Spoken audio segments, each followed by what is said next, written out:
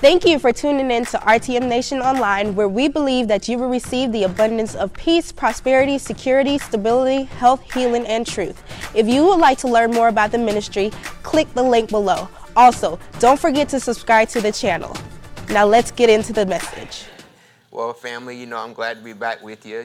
My wife and I, we celebrated 29 years of marriage, and so you can clap, that's her good fortune.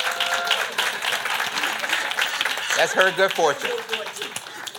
Yeah, I made out all right, but she made out really good. And, let me start with that first image just to show you a little bit. We spent about a week together, and we just spent some time. So we went to a theme park. We also had some time where we just spent some time with each other, and we ate some good food.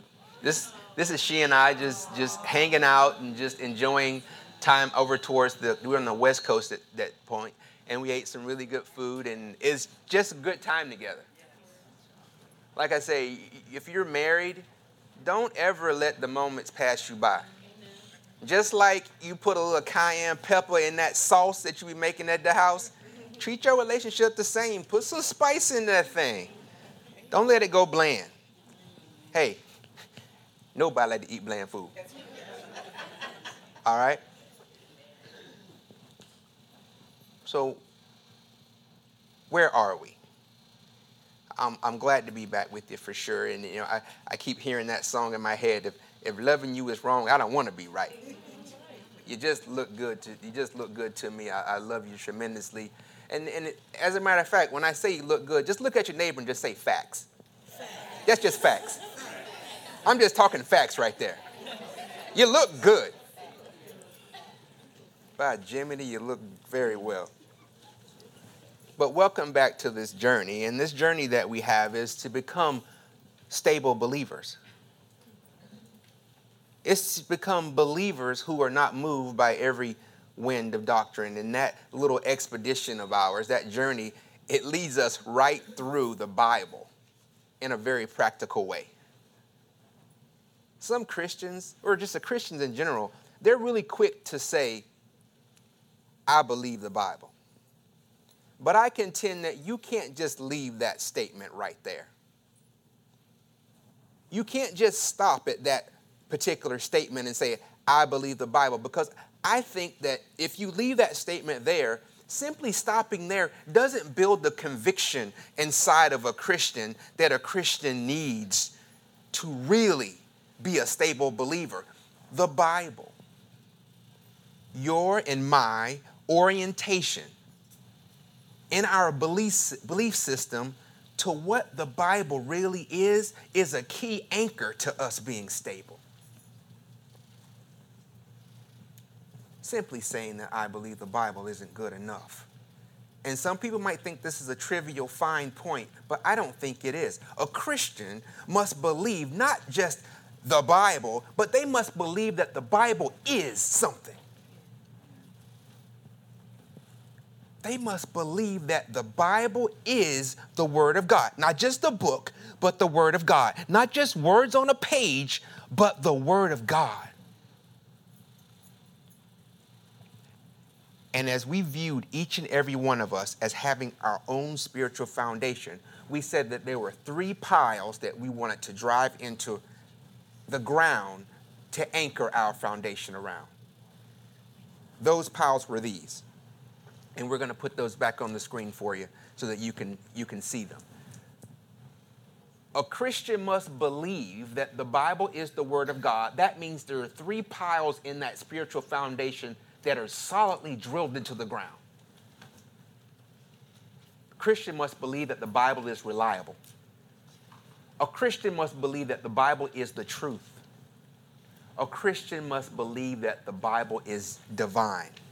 Now, we've gone through pile number 1, the Bible being reliable. And what we said about that in a nutshell is this. The Bible that we have in our hand, that Bible reached us just the way God wanted it to reach us.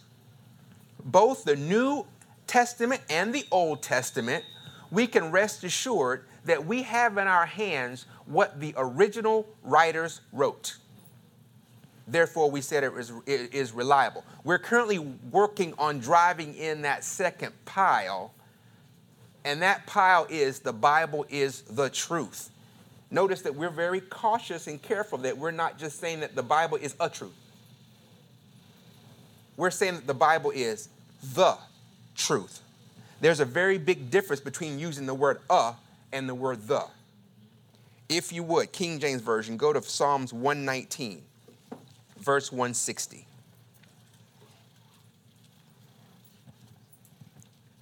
It reads this way. Thy word is true from the beginning, and every one of thy righteous judgments endureth forever. John 17, verse 17 in the King James Bible reads like this. Sanctify them through thy truth. Thy word is truth. There is a very big difference, family, between saying the Bible is the truth and the Bible is a truth. When you say the Bible is a truth, you leave the door open for alternate truths. However, when you stand and you say that the Bible is the truth, you close the door on all other options. There's a big difference between and the. You know, I watched this show once with my wife, and the show was called or entitled Say Yes to the Dress. So you guys have seen that. Say Yes to the Dress. Now, if you haven't seen it, the premise of the show is that there's a bride-to-be. And that bride-to-be wants to pick out the ideal wedding dress for her special day. And she tries on dress after dress, style after style, color after color. And she even sometimes brings people there to help her say yes or no. And sometimes the people are kind of all right, and sometimes they're a little bit off their rocker. But that's the people that bride-to-be chose. That show, though, that show doesn't have a happy ending with the bride saying yes to just a dress. The only happy ending to that show is when that bride says yes to the dress. A very specific dress. A dress that rules out all other options is competing against the one that she's gonna put on and have on during her very special day. That's the same perspective that you should have with your Bible. There's going to be no other option that I'm going to allow in my life that's going to help make my everyday special. There's going to be no other truth to me but the Word of God. I say yes to the Word of God, and I close the door on all other options. That's got to be your perspective as a Christian when it comes to the Bible. I don't believe in just a truth. I believe in the truth. And to me, the truth is the Word of God, the good old Bible. Amen. For the most part, when it comes to our Bible, people don't really mind considering the Bible a history book. And it has verifiable things in it.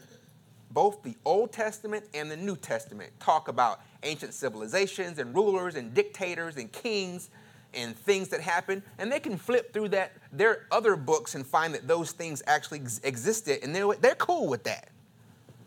They're cool with our Bible being a historical record. But when we step up and call our Bible the Word of God, and we take a stance and say it's the truth, then we get into debate. And we said that there are two things that are heavily debated. One in the Old Testament, another one in the New Testament. And we dealt with the Old Testament the last time. But as a quick summary, go there. Go to Genesis chapter 1, verse 1, King James Version.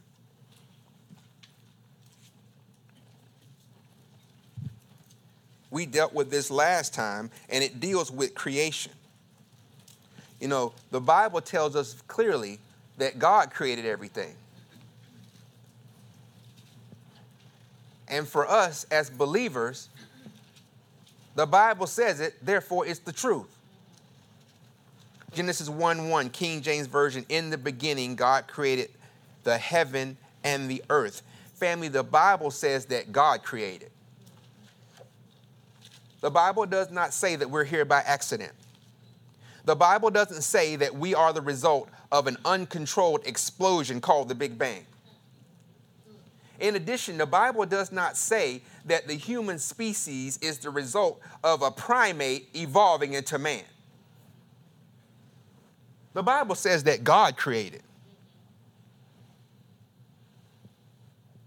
You know what? We're not even surprised by the fact that science can tell us that all living things share some common DNA. We're not surprised by that. Why? Because the Bible also told us that God made all living things out of the same base material, the dust of the ground. So that don't surprise me. The Bible also says, though, that God made man. He did not say he first made a primate and then that primate eventually evolved into something called mankind. So that's where we close the door in our Old Testament discussion. Today we jump into the New Testament. And our New Testament discussion is going to revolve around the accounts of the first 5 books of the New Testament. And those first 5 books detail the accounts of a life of a man that we call Jesus the Christ. When we begin to talk about Jesus, though, we're going to talk about Jesus in a very practical way, meaning his life. And why practical? Because there are certain things that we're not going to be able to delve into concerning Christ until we get to our third pillar to discuss that the Bible is divine.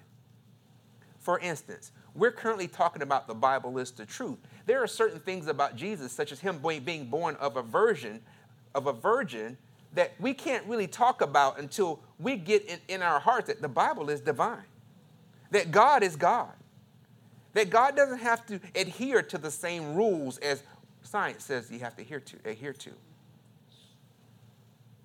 So we're going to talk about Jesus in a very practical way. But I like practical because practical gives you something to mull over in your mind to help you be persuaded that the Bible is the Word of God. How are we going to do that? I'm going to first bring forward a term that we were going to originally bring into play when we talk about that third pillar. And that term is first-hand account. Say that with me. First-hand account. Now, first-hand account, what I mean by that is that the Bible, in my view, is what I call a first-hand account document. That means that the words and the text and the events come from a person's personal experience or eyewitnesses that actually went through the activity or the event. Even when the author of a book is not the eyewitness or the first-hander, what the author writes is details that the author received from someone who was an eyewitness or first-hander. And that's important. Because we don't want it just to be said that the Bible is a collection of hearsay. No. The Bible is a first-hand account text. If you would turn to Luke chapter 6 in the Message Bible, and let's get started. And talking about the first 5 books of the New Testament, it's important that we get a feel for who those authors were. Now, many people know, just from general discussion out in community and society growing up, that Jesus had 12 original disciples. Luke 6, starting in verse 12, Message Bible, kind of says who they were. At about the same time, he climbed a mountain to pray. He was there all night in prayer before God. The next day, he, meaning Jesus, summoned his disciples. From them, he selected 12 and designated as apostles. Here are their names: Simon, whom he named Peter; Andrew, his brother James; John; Philip; Bartholomew; Matthew; Thomas; James, son of Alphaeus; Simon, called the Zealot; Judas, son of James; Judas Iscariot, who betrayed him. Now, that's all of them kind of written there in text. But let me pull up a slide for you real quick. In case you've never just seen all the disciples' names just written down in a list, here they are. And in some points in the Bible, they may be referred to as a different name. So I put that up there also. The ones the best of my ability that I could find them. So the 12 disciples: Matthew, sometimes called Levi; Peter, or Simon Peter; John, the son of Alphaeus, we saw that; Andrew; James, sometimes said the son of Zebedee. I always thought that was a funny name, Zebedee; Bartholomew, or Nathaniel; James, the lesser or younger; Judas, not Iscariot, but another Judas, or Jude, or Thaddeus; Philip; Simon the Zealot; Thomas, also Didymus, you might hear that; and then the one that betrayed him, Judas Iscariot. Now, interesting thing about this, when we transition over to the next slide, please, guys. The first 5 books of the New Testament, Matthew, Mark, Luke, John, and the book of Acts, when we're talking about being a first-hand text, now Matthew, who was a tax collector, also referred to as a publican back in those days, Matthew wrote the book of Matthew. And Matthew was one of the original 12 disciples. So, eyewitness account. Mark wrote the book of Mark, who wrote of Peter's account. Now, the Bible doesn't say what Mark's occupation was, but Mark was Peter's interpreter. So what Mark wrote was Peter saw. So first-hand account. The book of Luke and the book of Acts we're going to come back to, but that was written by Luke, who was a physician and an associate of Paul. Now, John, who was a fisherman, and I think Peter was a fisherman also, by the way, who was a fisherman, wrote John. And John was one of the original 12 disciples. Okay? Now, for Luke, turn to Luke chapter 1, verse 1 in the Message Bible. Now, Luke was a physician and an associate of Paul. Neither Luke nor Paul were one of the original 12 disciples. But listen to what Luke writes in his account here in the beginning of Luke. He's writing the book of Luke and the book of Acts to someone called, is it Theophilus? Message Bible. Here's Luke. He says, "So many others have tried their hand at putting together a story of the wonderful harvest of Scripture and history that took place among us, using reports handed down by the original eyewitnesses who served this word with their very lives." So he's writing about eyewitness accounts. "Since I have investigated all the reports in close detail, starting from the story's beginning, I decided to write it all out for you, most honorable Theophilus, so you can know beyond a shadow of a doubt the reliability of what you were taught." Eyewitness accounts. Go to Acts chapter 1. In Acts chapter 1, Message Bible, Luke's going to essentially tell this dear Theophilus that, hey, this is a continuation of what I wrote you in the book of Luke. In the Amplified Classic, it actually has Luke referring to it as the former account that I prepared for you. But Acts chapter 1, verse 1, Message Bible, "Dear Theophilus, in the first volume of this book," which is the book of Luke, I wrote on everything that Jesus began to do and teach, until the day he said goodbye to the apostles, the ones he had chosen through the Holy Spirit, and was taken up to heaven. After his death, he presented himself alive to them in many different settings over a period of 40 days. In face-to-face meetings, he talked to them about things concerning the kingdom of God. As they met and ate meals together, he told them that they were on no account to leave Jerusalem, but must wait for what the Father promised. The promise you heard from me. John baptized in water. You will be baptized in the Holy Spirit, and soon.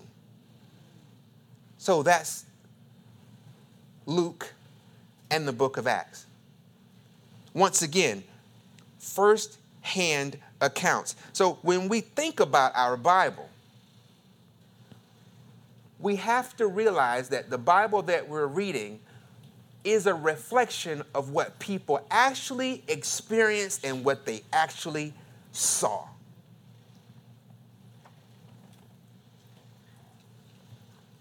Now, oddly enough, launching out from that particular point in time, when we talk about Jesus Christ,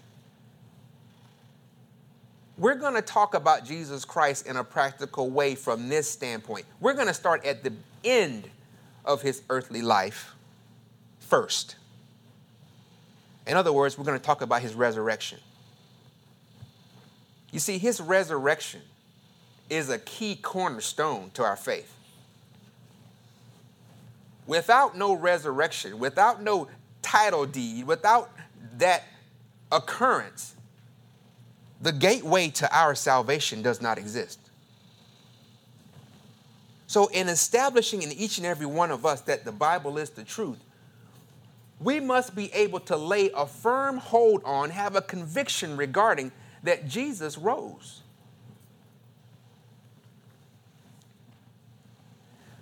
Adversaries to our faith say that Jesus did not rise from his tomb. As a matter of fact, they state three things.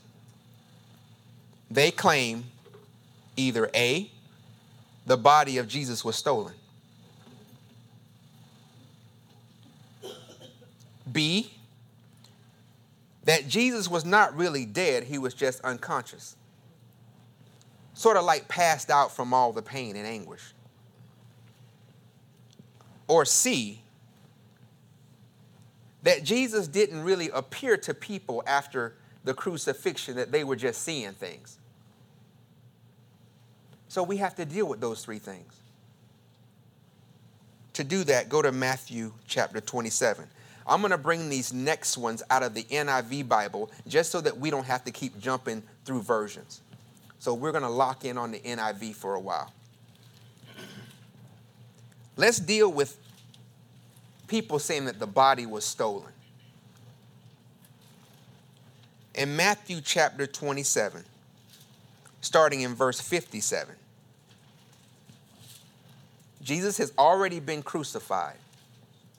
And I will tell you up front, you're going to have a lot of scripture coming at you over the next 20 minutes or so. But just bear with me.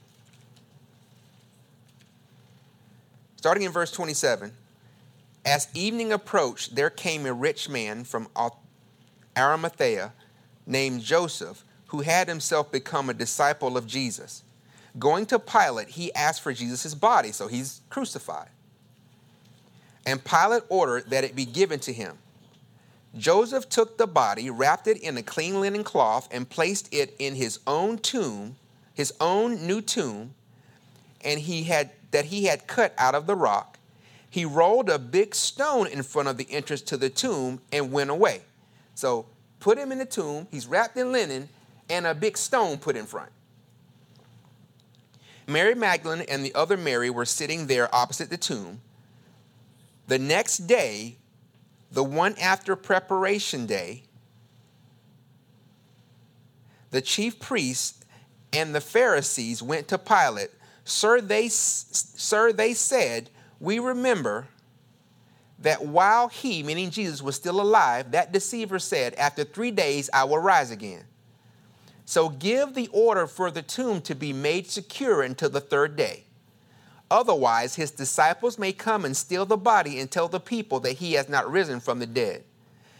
This last deception will be worse than the first. Take a guard, Pilate said. Go make the tomb as secure as you know how. So they went and made the tomb secure by putting a seal on the stone. So it was already stone in front. A seal on the stone and posting a guard. Go to Matthew 28, starting in verse 1. So we have, he's wrapped in linen, he's laid in the tomb, stone in front of the tomb is sealed, and a guard in the front. Matthew 28. Let's just go ahead and jump down to the verse. Let's start at verse 1. After the Sabbath, at the dawn on the first day of the week, Mary Magdalene and the other Mary went to look at the tomb. There was a violent earthquake, for an angel of the Lord came down from heaven and, going to the tomb, rolled back the stone and sat on it. Let's get down to verse 5. The angel said to the women, do not be afraid, for I know that you are looking for Jesus who was crucified. He is not here. He has risen, just as he said. Come and see the place where he lay. Then go quickly and tell his disciples, he has risen from the dead and is going ahead of you to Galilee. There you will see him. Now I have told you. So the women hurried away from the tomb, afraid yet filled with joy, and they ran to tell his disciples. Suddenly, who met them? Jesus met them. Greetings, he said. They came to him, clasped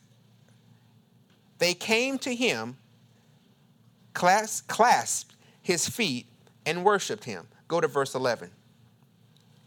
While the women were on their way, some of the guards went into the city and reported to the chief priests everything that had happened.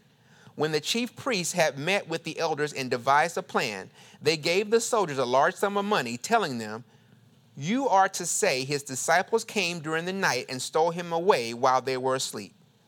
If this report gets to the governor, we will satisfy him and keep you out of trouble. So the soldiers took the money and did as they were instructed, and this story has been widely circulated among the Jews to this very day. So there you have the setup. Go back 2 chapters to Matthew 26. Matthew 26 has about 70-something verses in it, so let's do a quick summary. This is leading up to Jesus doing the Last Supper. He's getting ready to be taken on his way to go down that crucifixion experience. So let's jump to verse 26. It reads, all his boys are around. While they were eating, Jesus took bread, and when he had given thanks, he broke it and gave it to his disciples, saying, take and eat, this is my body. Then he took the cup, and when they had given thanks, he gave it to them, saying, drink from it, all of you. This is my blood of the covenant, which is poured out for many for the forgiveness of sins. All right, go down to 31. Now Jesus tells them, this very night you will all fall away at the account of me. What is he getting ready to say? He said, listen, you guys are getting ready to desert me. This is the part where Peter says 3 times, God, I'll never leave you. I'll never desert you. I'll never turn away from you. Go to verse 35, his last declaration. But Peter declared, even if I have to die with you, I will never disown you. Now, the important thing is the last part of that. What's that second sentence say? And all the other disciples said the same. So we often look at this and say Peter was the one that said that, but all the rascals said the same. All of them said the same. Go down to verse 51. So Judas turns Jesus in. They come to get Jesus. And you've probably heard that in that moment of them trying to seize Jesus, Peter pulls out a knife and cuts off the ear of one of the people trying to grab Jesus. 51 says, with that, one of Jesus' companions reached for his sword, drew it out, and struck the servant of the high priest, cutting off his ear. Now, if you just take that little bit alone, you would kind of say, okay, so these guys might have the courage necessary to go and get Jesus out of that tomb. But family, to me, that's just adrenaline. That's momentary moxie. That's somebody reacting on the situation before they really taking the time and really absorbed and grasped the fullness of the situation. Let me explain it to you this way. It's like a child that comes home from school and tells his father, Daddy, there is this man at school, this teacher named Mr. Richardson, that's always giving me a hard time. And the father quickly, in his moxie before his child, pop off at the mouth and say, listen, we going down there tomorrow, and I'm going to get in Mr. Richardson's face, and we going to get this thing settled out. And this child like, yeah. That's what's going to happen. Now, the daddy pop off at the mouth with all this adrenaline before he see Mr. Richardson. Now, the next day, they get in the car and they pull up to the school. And as the father is walking to the class with his child, here comes down the hall Mr. Richardson, looking like a cross between a linebacker and a Navy SEAL, crossed with an MMA fighter and a part member of a biker gang. Well dressed, though, appropriate for school, but Mr. Richardson ain't nothing to be messed with. So in the fleeting moments that the father has before he actually meets Mr. Richardson, he's quickly trying to convince his child that we just talk about these kind of things. You see, there's a lot of moxie that goes into certain things when you're not really thinking it through, when the adrenaline is pumping. But once you've had a time to really sit back and observe it for the fullness that it is, all of a sudden, when you come to yourself, sometimes that courage isn't there. I think the same thing is with Peter. How do I know that? Do this with me. Look down at verse 56. At verse 56, just so that you know, he cuts off the ear. Jesus, by the way, puts the ear back together, puts the ear back on. 56 says, Jesus is talking, he says, but this has all taken place that the writings of the prophets might be fulfilled. This last part says, then all the disciples deserted him and fled. All of them. But that's not enough. If you keep going, 57 says, those who had arrested Jesus took him to how you say that? Caiaphas. Took him to Caiaphas, the high priest, where the teachers of the law and the elders had assembled. But Peter followed at a distance, right up to the courtyard of the high priest. He entered and sat down with the guards to see the outcome. So he's looking at it now, the outcome. The chief priests and the whole Sanhedrin were looking for false evidence against Jesus so that they could put him to death. So he's like, okay, this is serious. This is serious. Go to verse 65. Then the high priest, Jesus says something. The high priest tore his clothes and said, he has spoken blasphemy. Why do we need any more witnesses? Look, now you have heard the blasphemy. What do you think?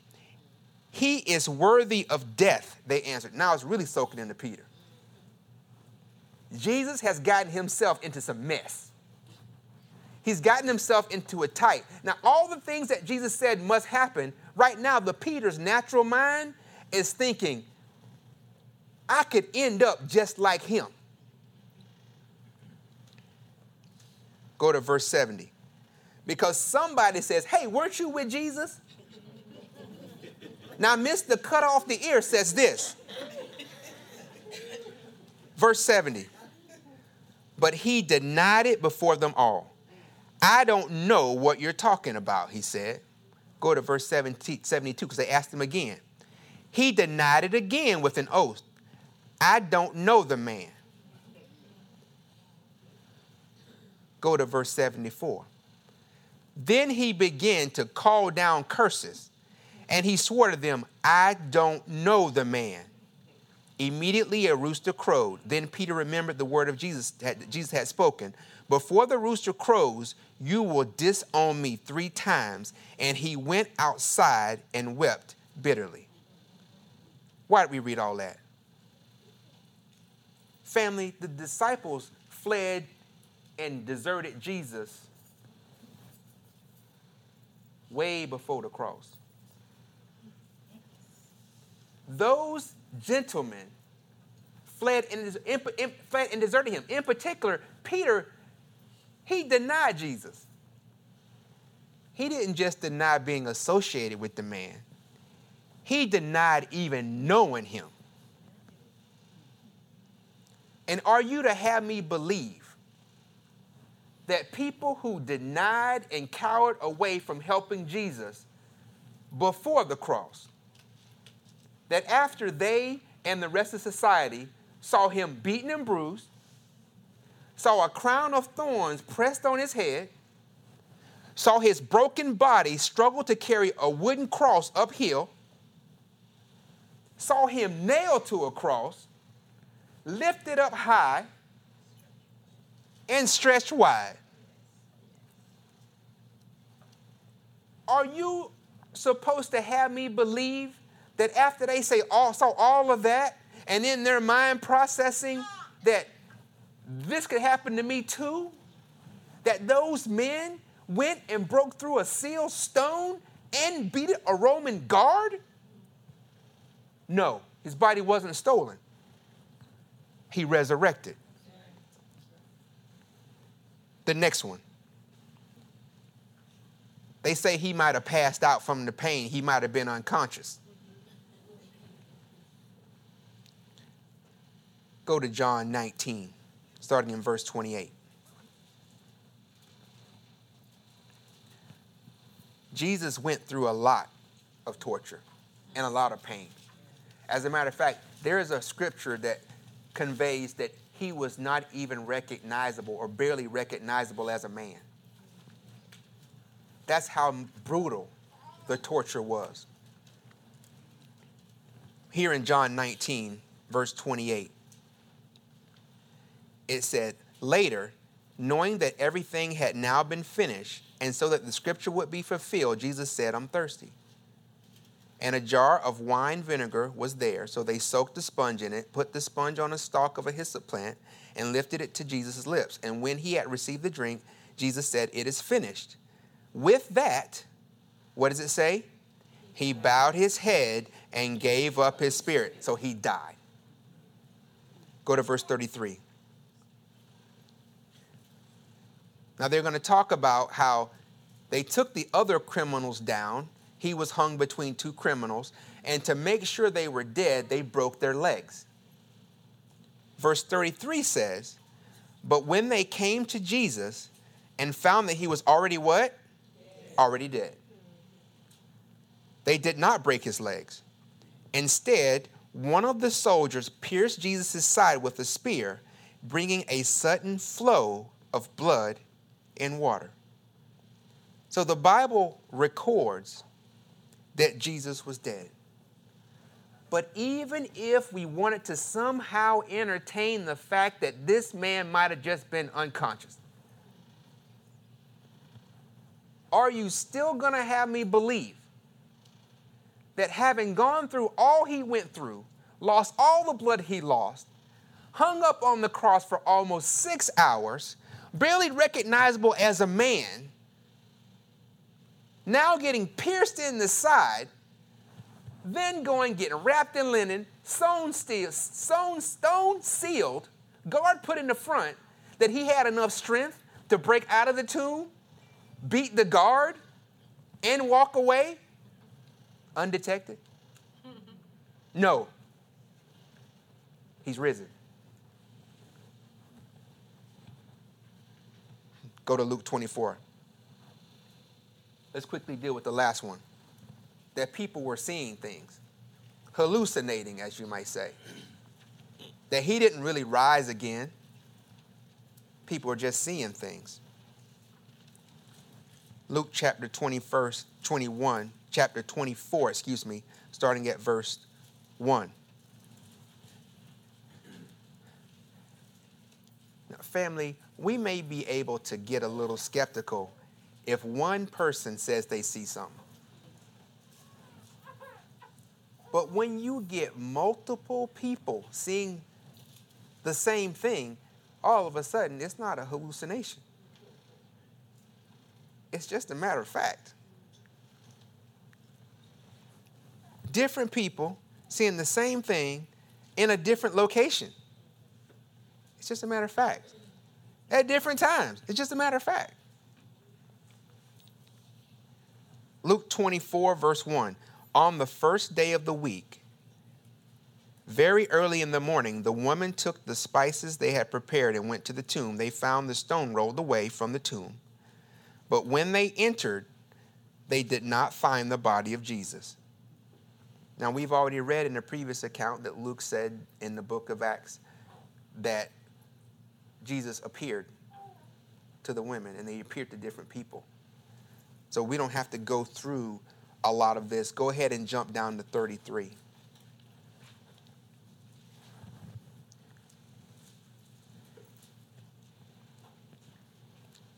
So Jesus appeared to Mary Magdalene and the other women. He also appeared to Peter. And now he's getting ready to appear to all the disciples. 33 says, they got up and returned at once to Jerusalem. There they found the 11 and those with them assembled together, so that all 11, saying, it is true, the Lord has risen and has appeared to Simon.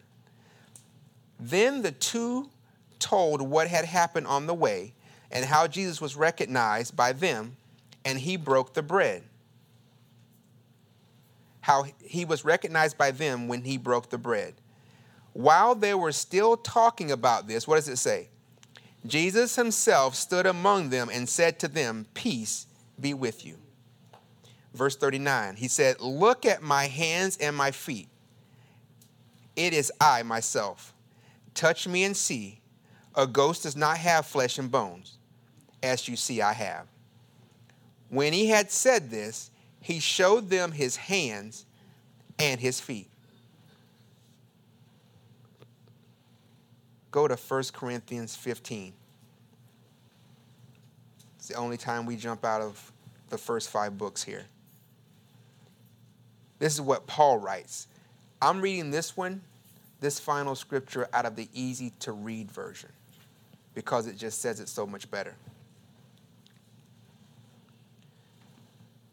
1 Corinthians 15, verses 1 through 8. Paul says, now, brothers and sisters, I want you to remember the good news I told you. You received that good news message, and you continue to base your life on it.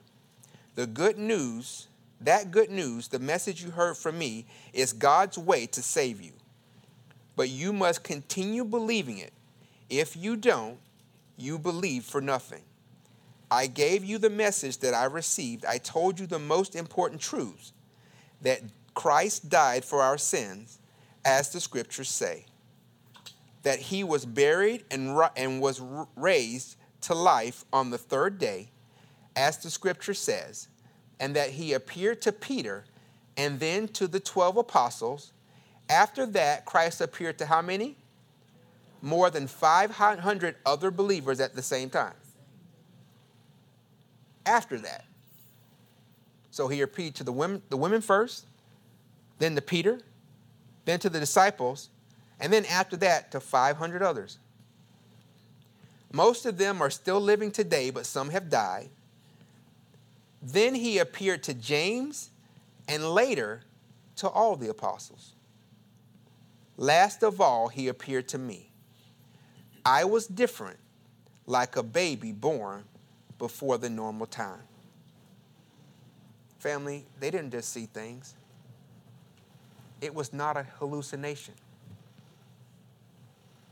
Our Savior is risen. Amen. The Bible is the truth. His body wasn't stolen. He's risen. He didn't just pass out and then work his way out of a sealed stone tomb and fight through a Roman guard. He's risen. Just like the Bible says.